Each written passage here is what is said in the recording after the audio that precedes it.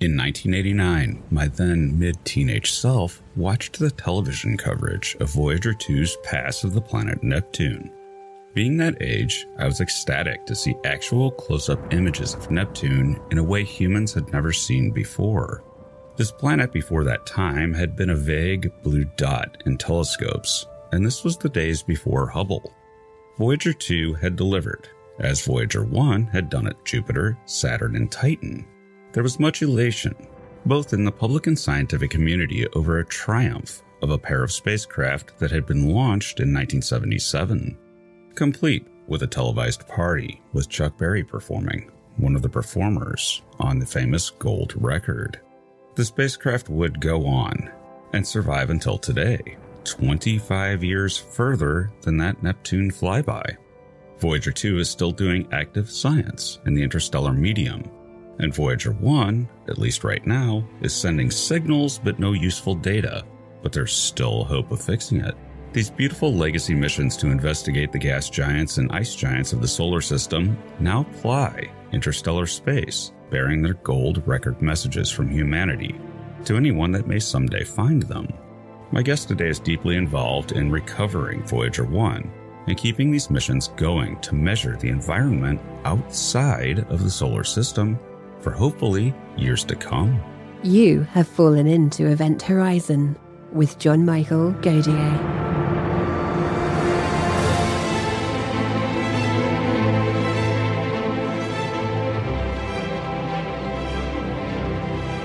In today's episode, John is joined by Dr. Linda J. Spilker. Dr. Linda Spilker is a JPL Fellow, Senior Research Scientist and Planetary Scientist at NASA's Jet Propulsion Laboratory, who has participated in NASA and international planetary missions for over 45 years. She is currently serving as the Voyager Project Scientist. Her mission roles have grown to encompass mission leadership, as well as design, planning, operation, and scientific data analysis. Prior to Voyager, she was the Cassini Project Scientist, leading a team of over 300 international scientists to maximize the scientific return of the Cassini mission within the cost and schedule.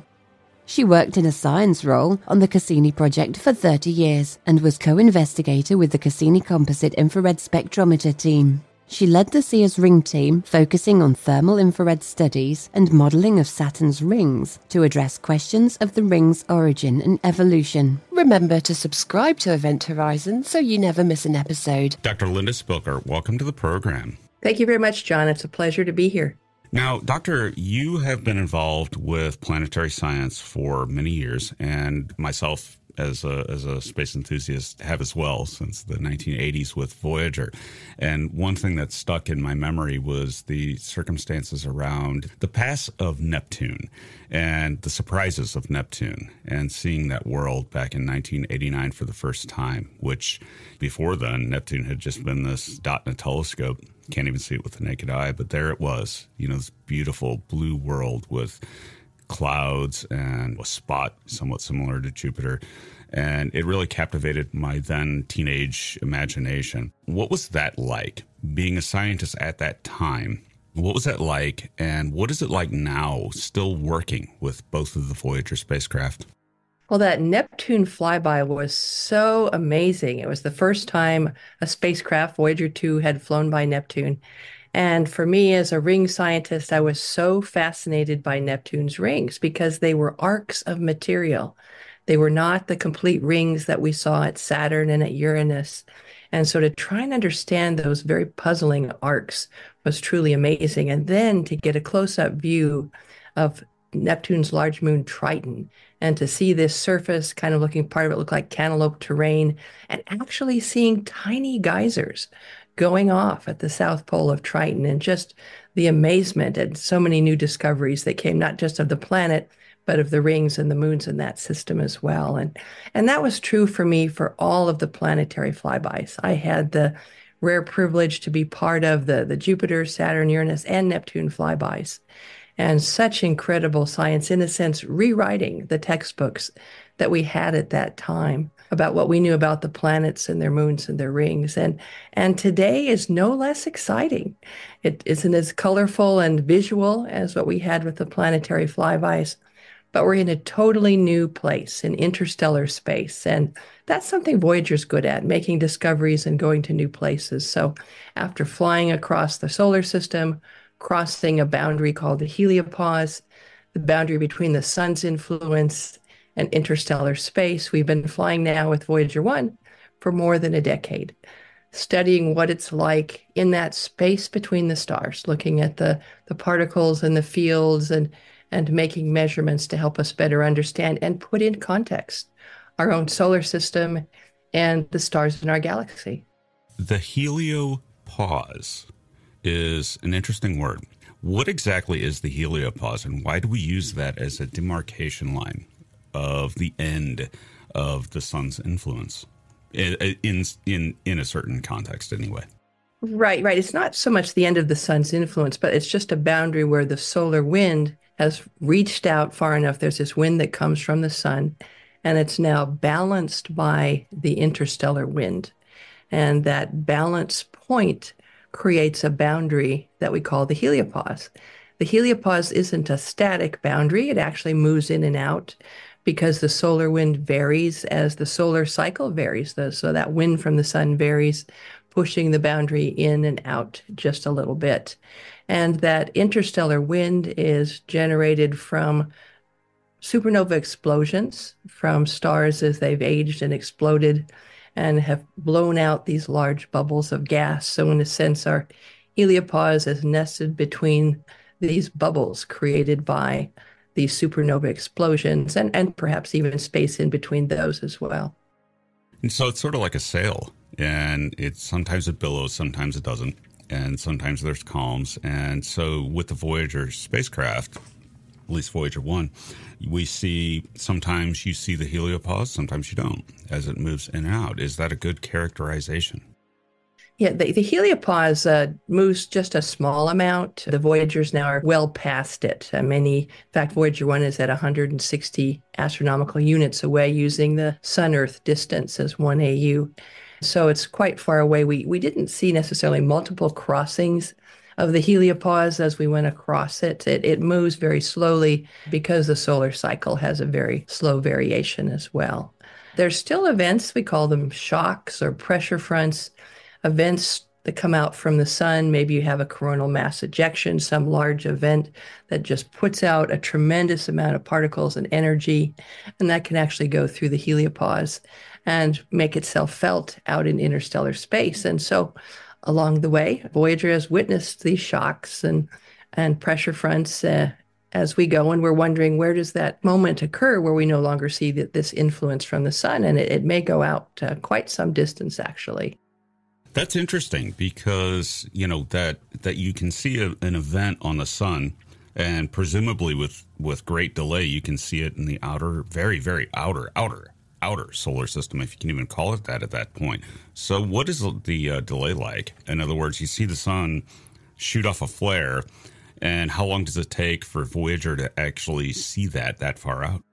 It can take many years for that event to reach the Voyagers. To kind of give you an idea of how far away they are, at the speed of light, it takes a signal, almost a light day, 22 and a half hours to reach all the way from the Earth out to Voyager. And so that's traveling at the speed of light. And so, of course, it takes these events from the sun that are traveling much more slowly, a longer time to reach out to each Voyager. So in a sense, the events from the sun that we're seeing with Voyager 1 or with Voyager 2 are actually events in the past from the sun that we have seen propagate outward and into interstellar space. Can you see things with the instrumentation on the Voyager spacecraft that look like the activities of other stars? In other words, do you see events blips or whatever, very tiny blips that might indicate that a star nearby has had some sort of eruption? We don't really have the instrumentation to look for events coming from other stars. There might be evidence as we go further along or look at the data more closely, some kind of an event. But in general, the Voyagers are not used for sort of that astronomical study of the stars. What's their health like? How is Voyager 1 and how is Voyager 2? Well, Voyager 1 experienced a problem that started in mid-November, and it's currently not sending back useful data. We get data back just about every day from each Voyager spacecraft, and we looked this day in November, and we could see the carrier or the tone, the signal coming from the spacecraft, and it was sending back basically some random pattern of zeros and ones, but not what we'd call useful telemetry or science data or engineering data. It could be perhaps there was a bit flip somewhere in one of the computers, could be something else, but we don't have any useful information to help us decode it. So, but on the other hand, Voyager 2 is still healthy, sending back useful science and engineering data just about every day. What instruments are you still using on these spacecraft? When you can communicate with them, is it just magnetometers and things like that? And what would the condition? I mean, could you turn on a camera still with Voyager 2 and take another solar system photograph? You know, the famous pale blue dot photograph. I mean, or is it just too far gone at this point to be able to power that up? You're correct. Yeah, I mean, the pale blue dot image is one of my very favorite images to actually take Voyager 1 and look back and take this wonderful mosaic of the planets in our solar system. That's fantastic. But you're right, we don't have enough power any longer on Voyager 1 or Voyager 2 to power the cameras or any of the instruments that were on what we call the SCAN platform, that optical remote sensing platform, looking from the UV into the far infrared. And so we can't really do that. But the instruments that are still operating, of course, we have the magnetometer on both spacecraft, something we call the plasma wave spectrometer that helps us look at these shocks and pressure fronts coming from the sun. Voyager 2, the plasma spectrometer is still operating. It's not operating any longer on Voyager 1. We also have a cosmic ray spectrometer that helps us measure the energy and abundance and composition of the cosmic rays. And we found that heliopause is really a boundary that's protecting us from a significant fraction of those really highly energetic cosmic ray particles, mostly particles of helium and hydrogen atoms that have been accelerated. And then finally, we have a low energy charged particle instrument that looks over a broad spectrum of energies at what we're seeing actually sensing. So you can see we're physically sensing what is around the spacecraft with the set of the instruments that we have remaining that work on Voyager. A different spacecraft that was in every way just as important, the Cassini spacecraft, and you worked extensively with that at, Saturn. And Saturn is an unusual planet, to say the least, because of its beautiful ring system, but also the fact that it's a gas giant and in resonance with Jupiter and very, very important to the solar system, the formation of the solar system as we know it, and Earth. And that mission, though, that highly successful mission that lasted for many years, how did that come about? And how does it relate to the Voyager missions? In other words, as a sort of development of the Voyager missions, how did Cassini come about? Well, Cassini is really and truly a child of Voyager, because in the 1980 and 1981 Voyager flybys of Saturn, one of the key questions that Voyager hoped to answer was to see what the surface of Saturn's large moon Titan looked like. We knew Titan had this thick, dense atmosphere. We really wanted to peer down and see what the surface looked like. But with the instruments on board Voyager, we could not see through that photochemical haze. The cameras couldn't see through it. And so we didn't know what the surface looked like. So almost immediately after the two Voyager flybys, some scientists from the United States and Europe began lobbying their space agencies for another mission to go back to Saturn with an orbiter this time that would carry a probe that could go into Titan's atmosphere and land on Titan's surface, and to really probe that question that had been left unanswered by Voyager. And so all of that interest from the science community then led to the Cassini mission, and it allowed development of the NASA built the Cassini spacecraft, and the European Space Agency built the Titan probe called Huygens, named after the discoverer of Titan. And so we sent this pair to the Saturn system, and the Huygens probe did successfully land on the surface of Titan, found an absolutely amazing world. We also carried a radar instrument on the orbiter that could probe through the clouds and the haze, and we were better at our filter selection on our cameras so we could see the surface of Titan. And we found an amazing place. We found a world where methane plays the role that water plays here on the Earth. It could be a gas or a liquid or even an ice. And so we saw methane flowing in rivers on Titan.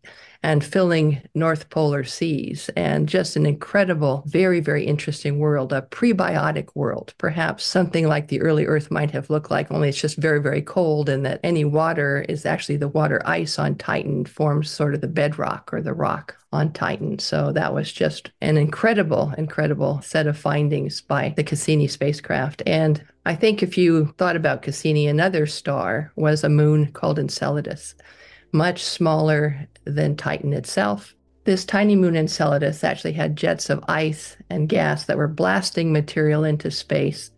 A lot of these tiny particles formed Saturn's E-ring. But even more important, Enceladus had a liquid water ocean underneath its icy crust. And we think that this ocean might harbor the ingredients for life. And Cassini actually had a chance to fly through these jets coming from the south pole of Enceladus 7 times and sample and get the composition of the material. And that really leads us to think that perhaps there's really a possibility for an ocean world, in this case, to have life. 2 different moons that each have their own liquids, hydrocarbons at Titan and water at Enceladus. And either one could, in principle anyway, and I mean, it would take a long time to prove this, but in principle, either one of them could support some type of life, and particularly Titan would be very low temperature life. And I find that really intriguing, that it's almost like a laboratory, the Saturn system, because you've got 2 different liquid worlds that are very different from each other. That's right. That's right. It is possible that you could have some sort of life in the methane seas. Here you have all these hydrocarbons on Titan, and that's a very interesting possibility.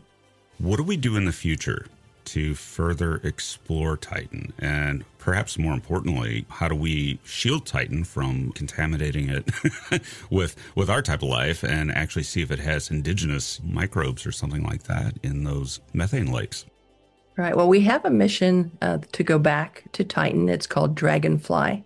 It's going to be an octocopter, actually, that will fly through the atmosphere of Titan and land at various places. It's not targeted to go close to the seas that are at the North Polar region of Titan, but it's going to be taking samples, sort of vacuuming up samples of the surface, taking it into the spacecraft and making measurements of that. So it'll be a very interesting mission. I think it might be a quadcopter mission, but it's still the idea of actually sending something that can fly in the atmosphere of Titan. I think is very exciting. It doesn't get more exciting than that. Just the idea of, we're doing it on Mars, but just a quadcopter on Titan. But let me ask you this. The mystery of Titan is deeper than what we've discussed so far. In other words, how does it even have an atmosphere? Being that small, you would normally think that something like that in the solar system would look like the moon. It would just be this dry, atmosphereless place, but it's not. It's got a thick atmosphere. How is it doing that? Yeah, that's a very interesting question, because Jupiter has a large moon, Ganymede. It's about the same size as Titan, maybe a little bit bigger. It doesn't have a thick atmosphere like this. And so that is a very interesting question. Did something impact Titan? Is it just releasing the methane they think that's trapped in this material called clathrate? Clathrate forms like a cage that holds the methane molecule and then can be released with time. We do know this, though. The methane in Titan's atmosphere, it's light. It goes, it goes far away from Titan's center. UV photons hit it and break it apart. And that's what actually helps grow the longer and longer chains of hydrocarbons. But once that source of methane is gone from Titan, then the atmosphere could possibly collapse, because it's really the methane working like a greenhouse gas that's keeping everything warm enough to support an atmosphere of that size. So it's a very interesting question. It is, and it's so different from the rest of the moons of the solar system. They're all different. You could invoke Ganymede, that, not much atmosphere, but look what's under the surface, potentially. Absolutely. There might be a liquid water ocean. It's got a magnetic field. Yeah. It has a magnetic field. It's amazing. They all have their unique personalities and character. Who would have thought this tiny moon Enceladus, a tenth the size of Titan, would have a liquid water ocean underneath its icy crust? It does, and one of the weird things about Enceladus is it looks different. You would normally think it would be a very close relative to Europa, but it's not. Why is Europa, the cracks in Europa, why do they have colors, yet Enceladus, they're bluish? And what is coming up from the depths of those ice shell moons that makes them so different from each other when they should be similar? Yep, a very interesting question. There's also a big difference in size between Europa and Enceladus. And we know that a lot of Enceladus's surface is very young because much of the material that comes out of the jets coming from the South Pole actually falls back and is coating the surface of Enceladus. And that's why it's so bright white and icy. And that was one of the puzzles for Voyager. Here's this bright white icy moon. It's in the center of this ring, that they named the E-ring. How could it be so bright and white and pristine looking? And then with Cassini's discovery of the jets at the South Pole, that let us know that now we had a reason why it was so bright. And with Voyager, it's interesting. The South Pole was in darkness when Voyager flew by Enceladus and took its pictures of Enceladus, or perhaps it would have been Voyager that would have seen those jets. The other thing, too, is that Enceladus has a profound effect on Saturn's rings. In other words, it's shepherding and creating one of the rings. So that outflow of material, outflow of water, is actually affecting the entire Saturn system, right? That's correct. It's coating at least one side of every moon in the system, that is out, well away from Saturn's rings, coating with E-ring particles. And you're sort of seeing the signature of that water throughout the Saturn system. So wait a minute, you actually see that with the other moons of Saturn? You see the snow from Enceladus? In a sense, the two sides look different, and we attribute that to being coated with material because we know those E-ring particles are so tiny that they're influenced by the pressure from the sun, solar pressure. They're influenced if they get charged by the magnetic field, and they actually are just spreading throughout the system. And then they get swept up by those moons as they orbit in the Saturn system.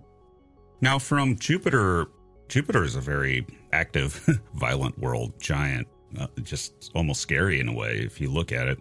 Yet Saturn is quiescent, but yet these are two similar planets. They're both gas giants.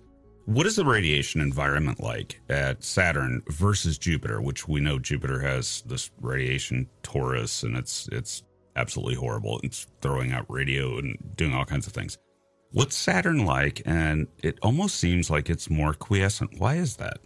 Yeah, Saturn, the rings actually work as basically a radiation shield, or like a blanket, that in order to generate radiation belts, you need particles that spiral along magnetic field lines that flow from the North Pole to the South Pole.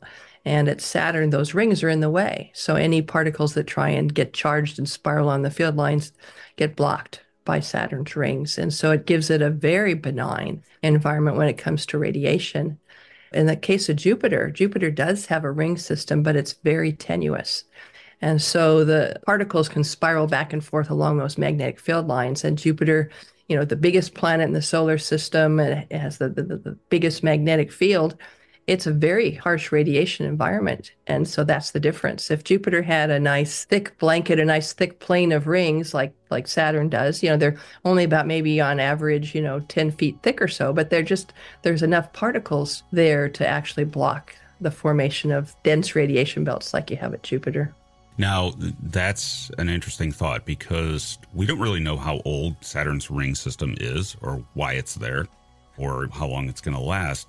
So could we end up, if say that ring system dissipates one way or another, falls into the planet or whatever, what happens to Saturn if it doesn't have a ring system? Does it turn into something closer to Jupiter? That's a really good question. In fact, there's evidence from Cassini. Cassini actually could measure the mass of Saturn's rings because its final orbits were actually in between the main rings and the top of Saturn's atmosphere. And by getting that mass, we think that the Saturn's rings are maybe young, maybe only a few 100 million years old, maybe 400 million years old at the most. And so that's much younger than the 4.5 billion year age of the solar system. And the rings are slowly being eroded away by micrometeoroid bombardments and things like that. So perhaps only last maybe a few hundreds of millions of years more. We're not really sure, but there could be a time. In fact, maybe there was a time before the dinosaurs were around where Saturn didn't have rings. The rings formed Perhaps there was an impact or a comet was torn apart or an impact into one of the other moons that actually formed the ring system, and then they may erode and be gone.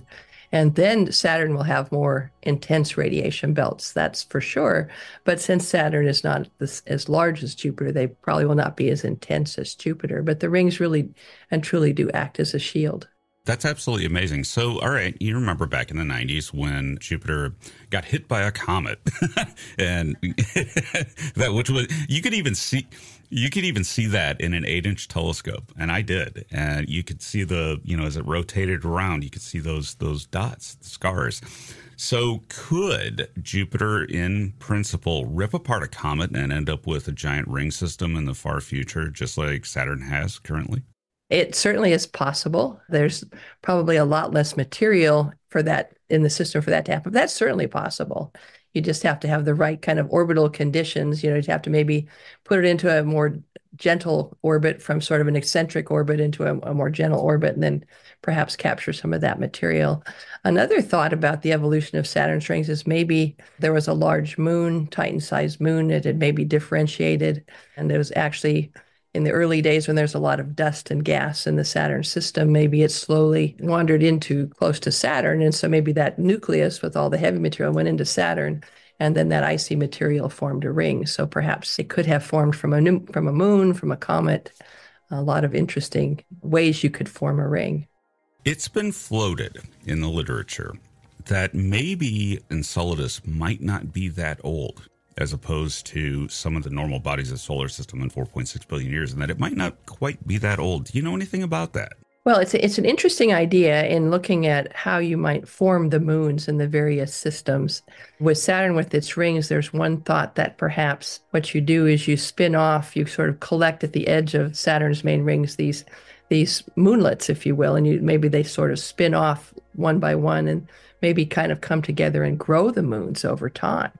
And so that's one thought or one idea for how you might get the moons in the Saturn system. Dating without having a lot of craters, usually craters are one way that we often will age date a surface by looking at how heavily cratered and doing crater counting and lots of things like that we've done for our moon. But in Enceladus, there just aren't a lot of craters to count. So you have to look perhaps at the neighboring moons around it. But even those, it's interesting. Some of those may have been modified through interior processes as well. And for me, that's interesting because, not only did Voyager fly by Jupiter and Saturn, but Uranus and Neptune as well. And we got a glimpse of the moons in those systems. But the Uranian system in particular is very interesting. Miranda looking like it was torn apart and thrown back together. And there's some moons in that system, Ariel in particular, out from Miranda.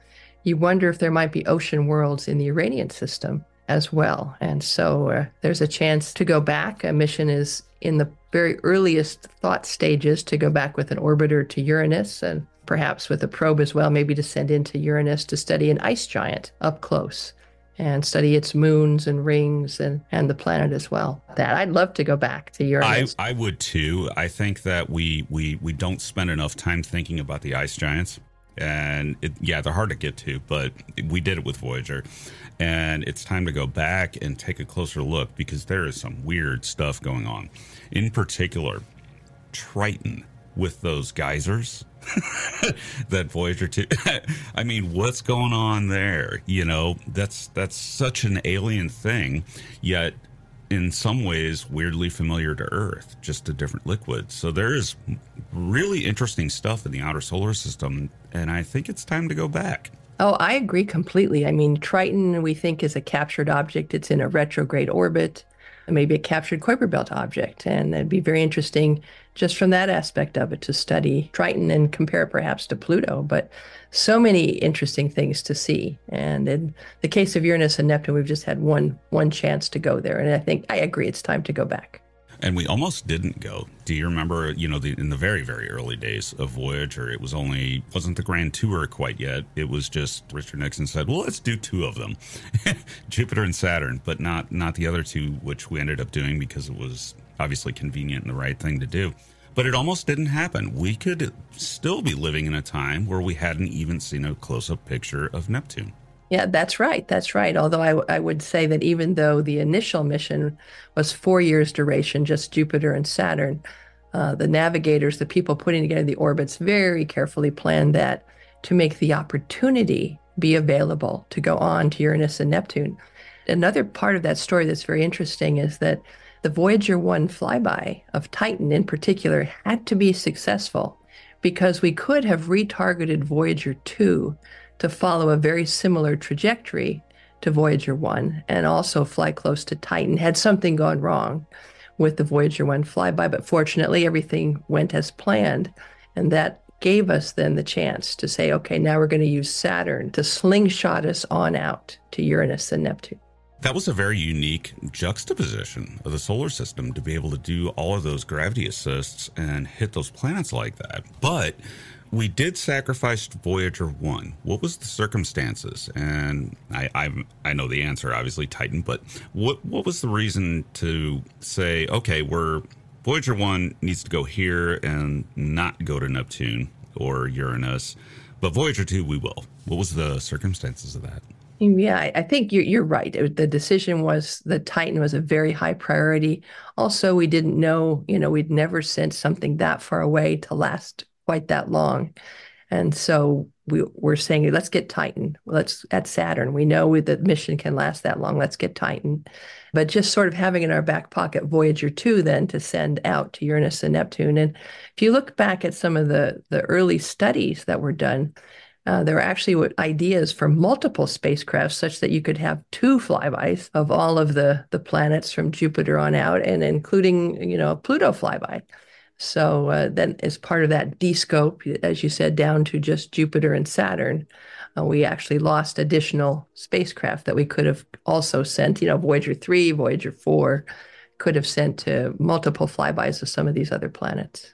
Now, fixing Voyager 1, can we save it? Well, we've put together a Tiger team of experts made up of people from the project and people outside the project, and they're taking a careful look, in particular, going back and looking at all of the old documentation and memos, and also past anomalies, past events that have happened to see if they can get some clues for what might be happening on Voyager 1, since we're not getting any information back. But it's really a lot like an archaeological dig.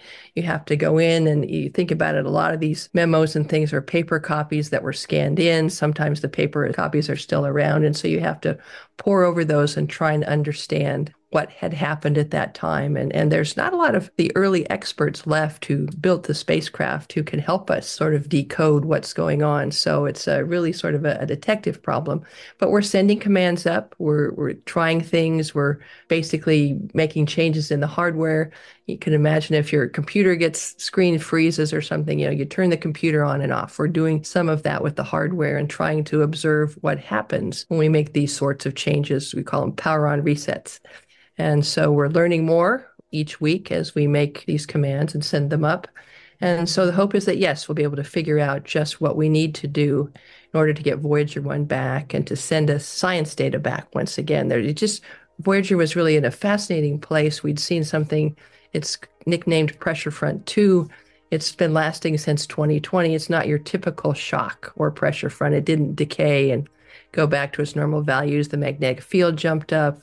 The electron plasma density jumped up, and we'd like to see, go back and see, is it still there? Is this something unique to interstellar space rather than an effect from the sun, or is it something else that the sun did and that we've got to try and figure out? So there's still a lot for Voyager 1 to do, and having a pair of spacecraft, kind of like, can think of stereo vision of interstellar space, probing 2 different places, going out 2 different ways. So it would really be nice to get Voyager 1 back. And I'm optimistic. I think we've got a lot of really smart people working the problem, and that we'll be able to get Voyager 1 back. It's not dead, though. You're still getting carrier signal, right? That's right. We still get a carrier signal, and there's even on what they call the subcarrier, there's even information in there. It's just not useful information, this repetitive pattern of zeros and ones, or what they call string of symbol data. It's just not making sense. We think that's very likely the flight data system. That's the computer that usually takes the information from the science instruments and from the engineering subsystems, packages it up, and sends it down. And so we think maybe something went awry, maybe in the processor itself. Maybe there was a bit that was flipped in the memory. And so we're focusing in more and more on that particular system. There's three sets of computers on Voyager, that flight data system, sort of a command and control computer, and then an articulation and attitude control computer. And each of those is redundant and they have redundant memories. And so we're trying to, make use of that fact as we now look more carefully at the flight data system. Which is the further out? In other words, after all those gravity assists and motion and movement, moving through the solar system, which one is more distant, Voyager 1 or 2? Well, actually, it's Voyager 1. You'd think, well, Voyager 1 only flew by Jupiter and Saturn, but the key really was Jupiter. That Voyager 1 came within 5 Jupiter radii of Jupiter, and that really gave it a lot of additional energy. And so it's actually moving faster than its Voyager 2 twin, which passed Jupiter about 10 Jupiter radii. And even though it had 4 planetary flybys, it's going a little bit more slowly, and so it's a little bit further behind. Now, what is the delay time? In other words, you send a command to, Voyager 1. How long does it take to get there, and how long does it take it to even respond when it can? Yeah, it's over 22 hours now for a command to get to Voyager 1. And so it takes another 22 hours, so almost 2 days to come back before we know. It's sort of like saying hello and waiting 2 days for someone to say hello back to you. And so it's far enough away now that it's a long wait, even at the speed of light. What's the signal strength like at this point? In other words, is it a really difficult signal to pick up when you're trying to listen for a communication from a Voyager spacecraft that distant, and given the fact that these old spacecraft are losing voltage?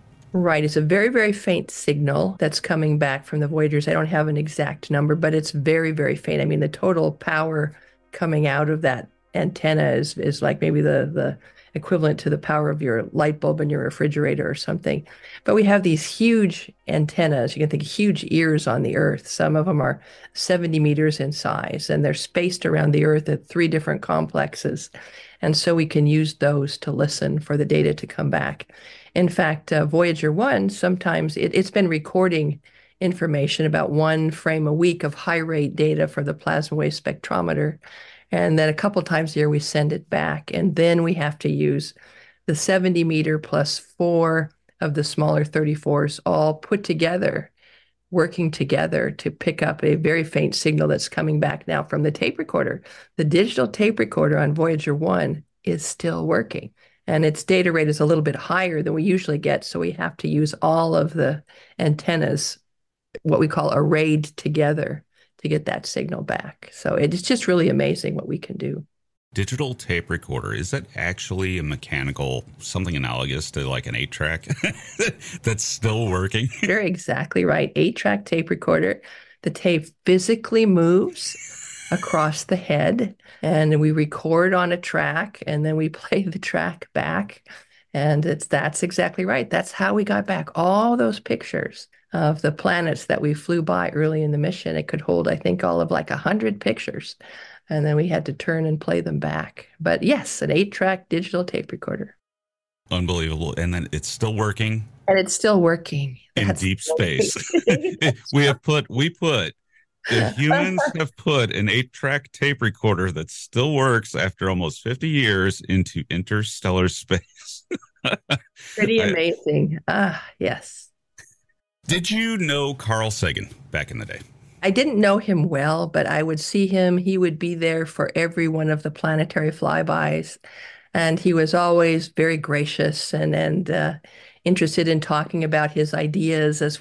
Everyone was so interested in sharing their ideas about what we might see and what it all might mean. And he had his show at the time. And he was really the one that was key in getting back that pale blue dot image, really convincing NASA that we needed to take Voyager 1 before the cameras were turned off. So on Valentine's Day, we turned the cameras and took one last series of images, of which that pale blue dot of Earth is one of them. So yeah, he was really remarkable. He was also very proud at helping us get Chuck Berry after the Neptune flyby. Chuck Berry actually came to JPL and he played Johnny Be Good to the flight team. And it was a great party, a great celebration of the success of Voyager to that point. They actually televised that. I remember it. in 1989 where Chuck Berry played Voyager Be Good, I guess he said, or something similar to Yeah, that. could be. That's right. Yeah, yeah. And yeah, it was interesting because Great. I wish that we would do television coverage of stuff like that today. Like with New Horizons, and obviously we live in a very different internet world now where you can watch whatever you want. But back then, that was an event. The flyby of Neptune was an event, and I sort of miss those days in a certain sense. What do you think? Yeah, I know what you mean. I miss those days as well because I remember through the Voyager flybys, and in particular for Neptune, we had TV cameras set up in the cafeteria and all these different places where you could just stop and watch the pictures come back one by one. And in those days, at Neptune, it seemed like forever to read back a frame, but you could stand there and line by line watch as each picture would come back. And I remember just sitting there, especially in awe for the Triton pictures that came back. They came back in the middle of the night, and all of us were just gathered around watching line by line as this new world was revealed for the first time. Very exciting way to watch and participate as part of it. Though that did get repeated many years later with you remember the first pictures from I forget which lander it was, one of the rovers. It was either Spirit or Opportunity, and it was coming back, and it was pretty clear that it landed in a crater that was in sedimentary rock, which I mean, sedimentary rock right there. Right. Yes. So what's in the future? How much longer are we going to have the Voyagers before the plutonium runs dry, so to speak? It's just too far gone. What can we expect? Yeah, I think the plutonium, the power is probably really the limiting factor, where we have about 4 watts less of power on each Voyager each year. We've been slowly turning off the various subsystems that are redundant or parts that we can, and in probably 4 or 5 more years, we'll have to one by one start turning off the science instruments as well until we're down to just 1 or 2, but that we can make it potentially into the 2030s, so barring other things that happen with aging spacecraft. We have the power problem, which also translates into the spacecraft itself as getting colder.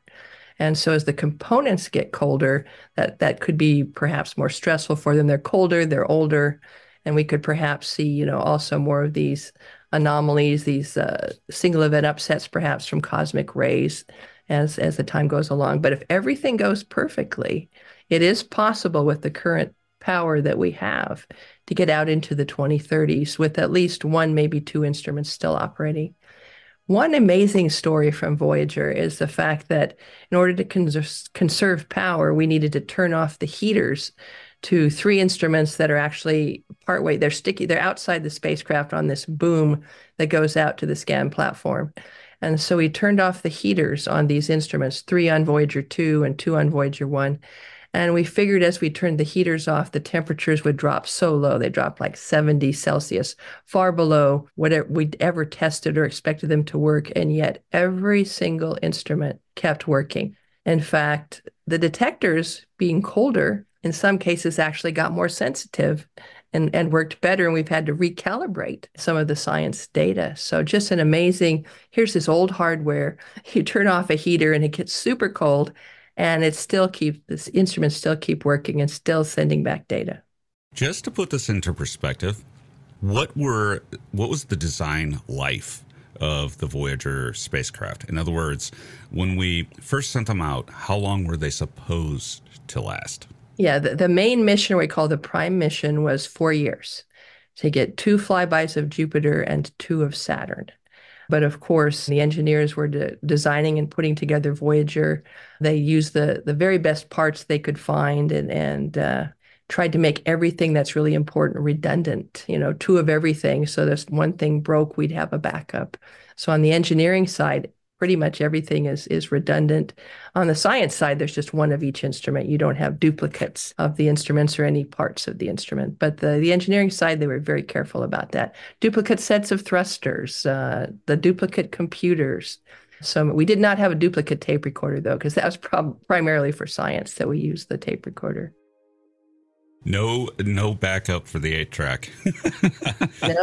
No. Yeah. All right, Dr. Spilker, thank you for joining us today. And I'm still excited for the Voyager missions, and I hope we can get Voyager 1 back. Yes, me too. Me too. I'm hopeful that we've found a way so many times in the past to overcome anomalies that I think we will find a way to overcome this one as well.